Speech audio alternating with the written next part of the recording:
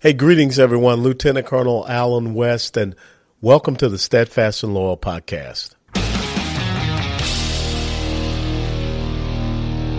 You gotta light them up before they burn it down. Better dig deep and put them in the ground.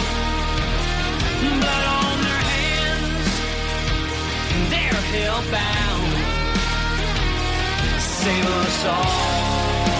Ooh, they're gonna burn it down. Save us all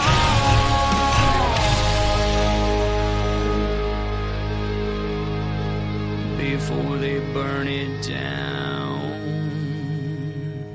Hey, greetings, everyone. Welcome back to the Steadfast and Loyal podcast. Lieutenant Colonel Alan West here. And when you look at the fact we're about to go into the 2022 election cycle, it is so important that we go and ascertain the lessons learned from 2 years ago in 2020. And it's not about going back and relitigating or looking at, voting machines who won, but what are some of the fundamental things that we can make sure do not happen again? And I think that, when you start talking about unsolicited mail-in ballots, drop boxes, ballot harvesting, things of that nature. But I thought that we would talk to someone who is currently a state representative in one of those critical and key battleground states where we saw some pretty interesting, nefarious actions out there. And he is now running for Secretary of State in the great state of Arizona. And I'm talking about State Representative Mark Finchem. Mark, thank you so much for joining us. Colonel West, it's an absolute honor to be on your show. Thank you. No, wonderful. We were just talking off camera that I was just recently out there in Phoenix talking to people about some of these election issues and with the great and very knowledgeable Gina Swoboda. And we had a session with about 150 folks there in Maricopa County looking at volunteering to be poll workers, poll watchers, observers. What are some of the things that you think, the top 1 to 3 things that you think are so critical to correct out there in Arizona that we saw from 2020 now coming up in the 2022 election cycle? Yeah, it seems odd that the left is obsessed with using the term relitigating 2020 and need to move on. Well, we're already doing that. So I'm not quite sure what exactly they're focused on, but I think that the key things that you're talking about, number one, we have got to have the public heavily engaged. That means we need to recruit as many poll workers, watchers, evidence collectors. There's a great app out there called Votify Now, VOTIFYNOW, where every single voter can become a witness and record what they've seen in the way of election irregularities. Now, I don't use the term fraud very much because that's a specific intent crime. But we certainly have got some unexplainable votes that are outside of the law. And by making sure that the people are heavily engaged, that's one of the things that we can do to push back against this idea that, well, we need to leave it up to the government. Wait a minute. Elections belong to the people. They don't belong to the government. So that's number one. Number two, we have got to reinforce our chain of custody requirements. Once you put your ballot into the U.S. Postal Service or into an unmanned, unsupervised drop box, you now have lost the chain of custody for your ballot. You really have no idea what's going to happen to it. Yeah. That's why we encourage people to abandon this idea that you can mail in your ballot and that there's a guarantee that it will be counted. Now, some people would say that that's irresponsible of me and you're undermining democracy. No, I'm not. What I'm saying is that there is no chain of custody on a mail-in ballot. Even Baker and what's his face, the old President Carter, in 2000 said, you want to corrupt an election? The fastest way to do it is the mail-in ballot. And then third, we're encouraging people to go to the polls on Election Day. Yeah. Because then the people who would be, the nefarious actors who want to try and manipulate votes and drop in votes that are outside of the law, well, then they don't have as much advance notice. I mean, in Arizona, we've got 30 days of early voting. What could possibly go wrong with that? Oh, yeah. I mean, everything's going to be perfectly fine, right? Oh, it's going to be okay. We've got this. No, we don't have this. So my encouragement is that in Pinell County, in fact, I talked with President Trump about this after the primary, Pinell County actually ran out of ballots. Now, some people would say that, oh my God, that's terrible. No, the reason it happened is because a record number of people abandoned mail-in voting and went to the polls. That's what we're asking them to do. Yeah. So word to the wise for the county recorders who are running elections, be prepared, because there are going to be a record number of people, recent history-wise, that will be coming to the polls to vote instead of voting by mail. You know, that's interesting because I learned about the mail-in voting system there in Arizona and what ends up happening, you know, with that. And you're right, you do lose a chain of custody because once you drop it in there, I mean, who is the one controlling that ballot? And who is the one that's making sure that ballot gets to the right place? And so, you know, I've never been a big fan of early voting. I really think that Election Day should be a national holiday. We should need to make sure that we have, you know, ample amount of polling locations that are open and get people to come out and do it in person. Or if you're military or senior and you're out of the country, what have you, then you request that mail-in ballot. But that's, again, a controlled substance. You know, I work with the American Constitutional Rights Union, and what we found out was there's a lot of interesting things that are happening in senior living facilities as well. We had that report out in Wisconsin. Do you have some concerns about some of those things happening in Arizona?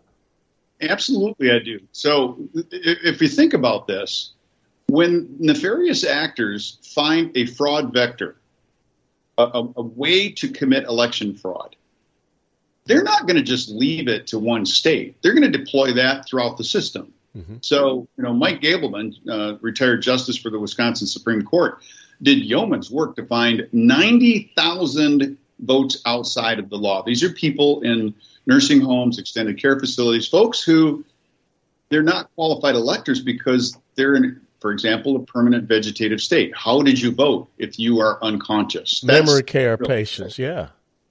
Yeah.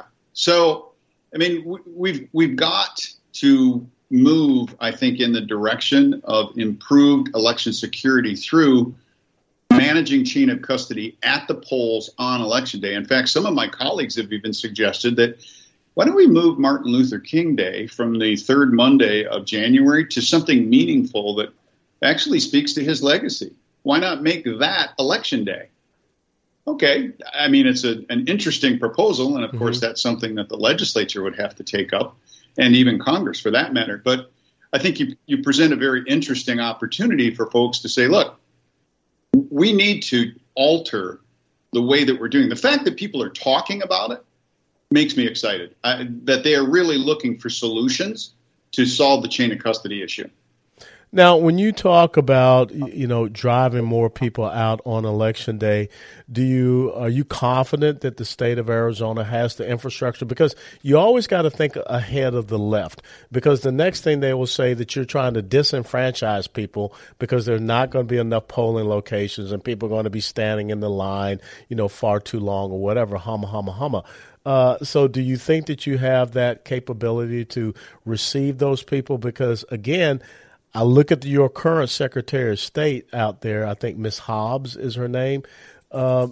Is she making those preparations, or is she, of course, more so concerned about running for governor?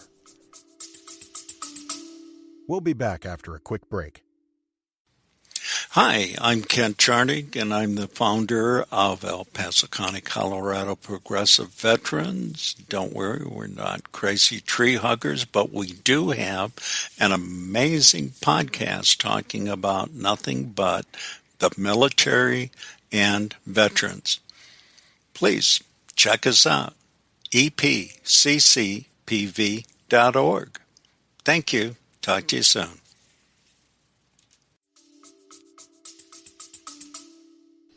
So in Maricopa County, which has roughly 63% of the entire voting base for the state of Arizona, in fact, we call it often the great state of Maricopa because it controls what happens in the state of Arizona. And rural Arizona really is relegated to second-class citizens. So we've already got that problem. But in Maricopa County, they have a unique system called print on demand. So there's no reason for them to run out of ballots. Now, they also have preserved the black box ballot tabulation equipment. One of the things that we simply wanted to do, Kerry Lake and myself, when we filed suit in U.S. District Court under a civil rights action, we simply wanted to make sure that the code was open for inspection so that if there was nefarious code that would flip votes, we'd be able to identify it and decertify that software. Well, the court accepted all of our arguments, but ruled on standing. Well, okay, hold on a second. And I know this is where you wanted the question to go, but I think it's important for us to understand the judiciary and its role in this. Yes. Here I am, a resident of Pima County, which was one of the listed counties that had a black box ballot tabulation equipment. Kerry Lake is a resident of Maricopa County, another one of the defendants. We just went through a primary where we can show statistically that there was artifact in how the votes were counted that would show that there's an algorithm working in Kerry's election. There wasn't one in mine. Okay. All of those things combined, if we don't have standing, then who on earth does? Yes. Right? So, do we have the capacity, the infrastructure to print ballots on demand in Maricopa County? Yes. In fact, that's what they do. We have 17,000 different ballot variations just in Maricopa County. That's by legislative district, by congressional district. You have fire districts, water districts, sanitation districts, school board races. All of those make a variation of the ballot. So it's driven by GIS mapping. Your voter registration card is critical because your voter registration number tells the system what ballot to print at the polls for you so that you can register your vote. So I'm confident that, yes, the infrastructure is in place. It's more about how do we count the ballots than it is about how do we make sure that the ballots are available for people to cast their vote. And, of course, it was attributed to Joseph Stalin. It is not the person that casts the ballot that matters. It's the person that counts the ballot. So let's talk about another thing. When we go back and look at 2022, we cannot afford to have governors and secretaries of state and judges changing election law. We need to make sure that any changes to election law, any law, amendment or what have you, comes from the legislative branch. Have we, successfully made sure that that can never happen again in Arizona? Because, Georgia, Pennsylvania, Michigan, Wisconsin, even in Texas, we had a governor that changed early voting from 2 weeks to 3 weeks unconstitutionally. So have you put that safeguard in there? We have not. In fact, if we look at the history of this, Katie Hobbs and the Democrat Party, not just in Arizona, but across the country, they like to engage in this thing called consent decrees. Well, they claim that it's an emergency. All right. Well, if there truly is an emergency, the executive branch should not be colluding with the judicial branch to create case law, which isn't law at all. It's simply an opinion that somebody who's unaccountable to the public, appointed, has simply said, this is how it's going to be. Well, that's not a republic. That's a dictatorship. Yes. Now, as Secretary of State, I've already gone on record, as the nominee for the Republican Party. I'll not engage in consent decrees. If it's an emergency, then the governor should call the legislature into special session. They should address the matter. They should debate the public policy, the underlying public policy position, and then craft a piece of legislation, if it's necessary, to address the problem. The governor can sign it. And with a special session, when the governor signs a law coming out of that special session, it takes immediate effect. There isn't a 91-day waiting period. So if it's truly an emergency, then the legislature can do its job working with the governor. That's the proper order. That's the constitutional pathway to make sure that this is taken care of, not the extra constitutional item of the executive branch and the judiciary working to usurp the authority of the legislature. But just, we can't have that. No, you're absolutely right. And, I was born and raised in Georgia. When I go back and look and see what happened there, the Secretary of State of Georgia going into that consent decree with a political activist, Stacey Abrams. And all of a sudden now you don't have to have signature verification on these, unsolicited mail-in ballots. Where was the legislature in all of that? So hopefully, that will not be happening again. So let's shift and talk about your race, because right now you're a state representative out there and you're the Republican nominee for the Secretary of State. And, of course, the current Secretary of State, Ms. Hobbs, is running for the governor position there in Arizona. How is your race coming along, and what do you see are the primary things that you want to get accomplished as Secretary of State of the great state of Arizona? Well, the race is coming along nicely. Of course, fundraising is the issue. Act Blue and I would say the power cartel, and it's not just the Democrat Party. I want to be very clear about that. There are members of the Republican Party who are working very hard to see to it that I'm not elected. In fact, there's members of the party here in Arizona who have said perhaps we need to have the Democrats take over this because we can't trust Mark Finchem. Well, okay, just a minute. There's one objective that Mark Finchem has once he becomes Secretary of State. Just follow the law. It's that simple. If we had candidates, parties, election officials, even supporters of candidates, if everybody would just follow the law, 90% plus of what we've seen as far as irregularities and votes outside of the law would go away. It's really that simple. That's the hallmark, I think, of the administration that I want to bring in. But I also want to restore customer service. Right now, the existing Secretary of State places importance of party over the people. If you're a Republican, it takes forever to get assistance. If you're a Democrat, you get it right then and there. Now, she's going to deny that that's true, but take a look, for example, at the referrals that have been made to the Attorney General's office for known violations of the Election Procedure Manual and Title 16, which is Arizona elections law. Virtually none. In spite of the fact that we know that there are reports, widespread reports of people who have observed things that are outside of the law. So we are fighting an existential threat to this state. Yeah. And that is a propaganda machine that wants to make a guy out like me, 21 years dedicated my life to enforcing the law. 7 years I worked for a software company that people would recognize, but I'm not going to invoke its name. Worked to safeguard their software against fraud and counterfeiting. So I've always been about making people accountable for following the law, yet they want to make that a fringe. They want to make that a far right position. No, actually, that's center. And I think that the independents in this state are not going to be fooled by the hyperbole that goes on about wild-eyed, right-leaning. I mean, all of those things, when you start hearing hyperbole like that, you know they got no gas. Yeah, there's a candidate, not the policy. There's a great saying that I learned in the military: you only take flak when you're over the target. But I do find it amazing that in this time period, you would have folks that registered Republicans are after their name, however you want to call it, that they would rather have someone. This is leftism. This is socialism, Marxism. They would rather have a person like that in charge as the Secretary of State and the voting system and the electoral system in a major battleground state like Arizona than someone that just wants to adhere to the rule of law. That is very disturbing to me. It is indeed. And, we look at my opposition. In fact, I was asked by the BBC, why are people so afraid of you? And I said, well, I think it's just because I'm dedicated to holding people accountable to following the law. And I got kind of an odd look from the gentleman. And I said, well, the reason you would be afraid of somebody like that is because you're not currently following the law. Yeah. That's not a hard one to figure out.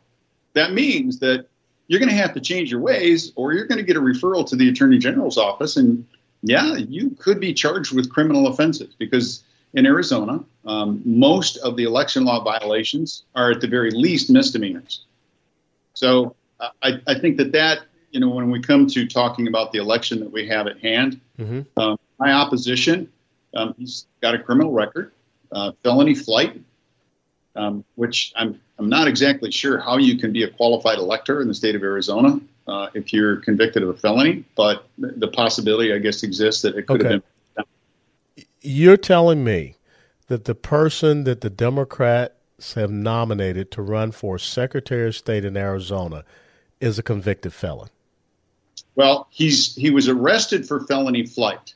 What we're trying to get our hands on is the adjudication record from the courts. Was it pled down? But the point that I'm trying to make is he endangered people's lives. In fact, I've even talked to the arresting officer, and he said he could have killed people by his reckless behavior. That's why he was arrested for felony flight.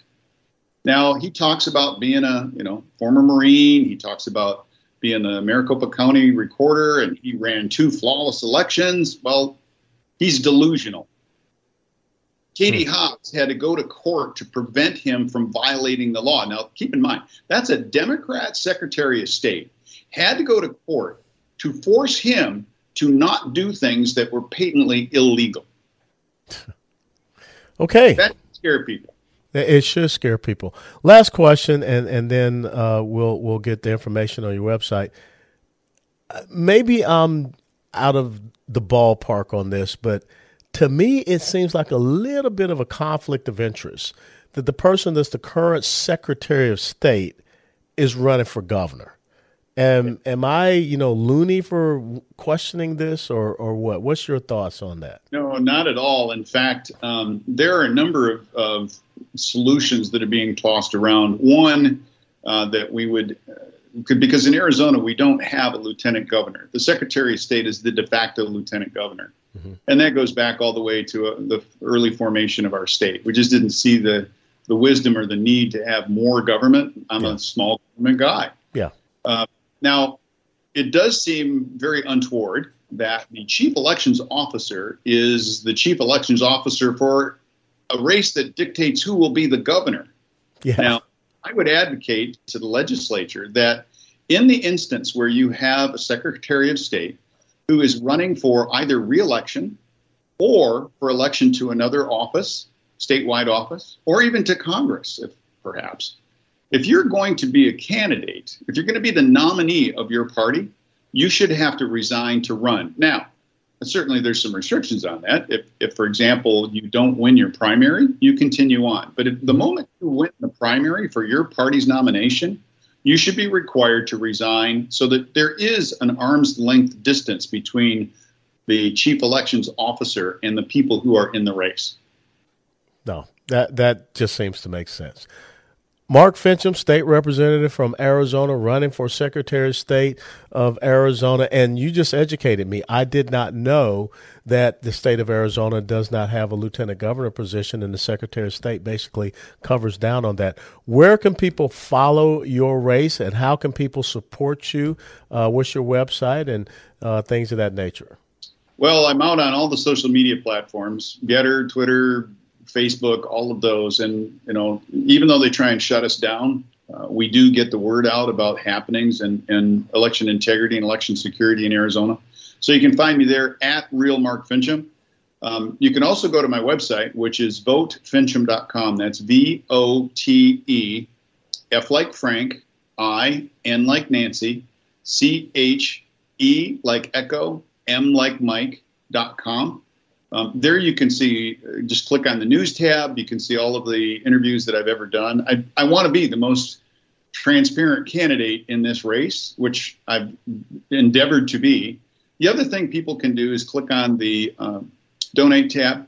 No matter what you want to give, every penny goes into fighting what I believe is an existential threat against the survival of the state of Arizona, and that relates directly to election security and election integrity. So votefinchem.com, click on donate. You can give whatever you like. Final question. Has George Soros donated to your opponent?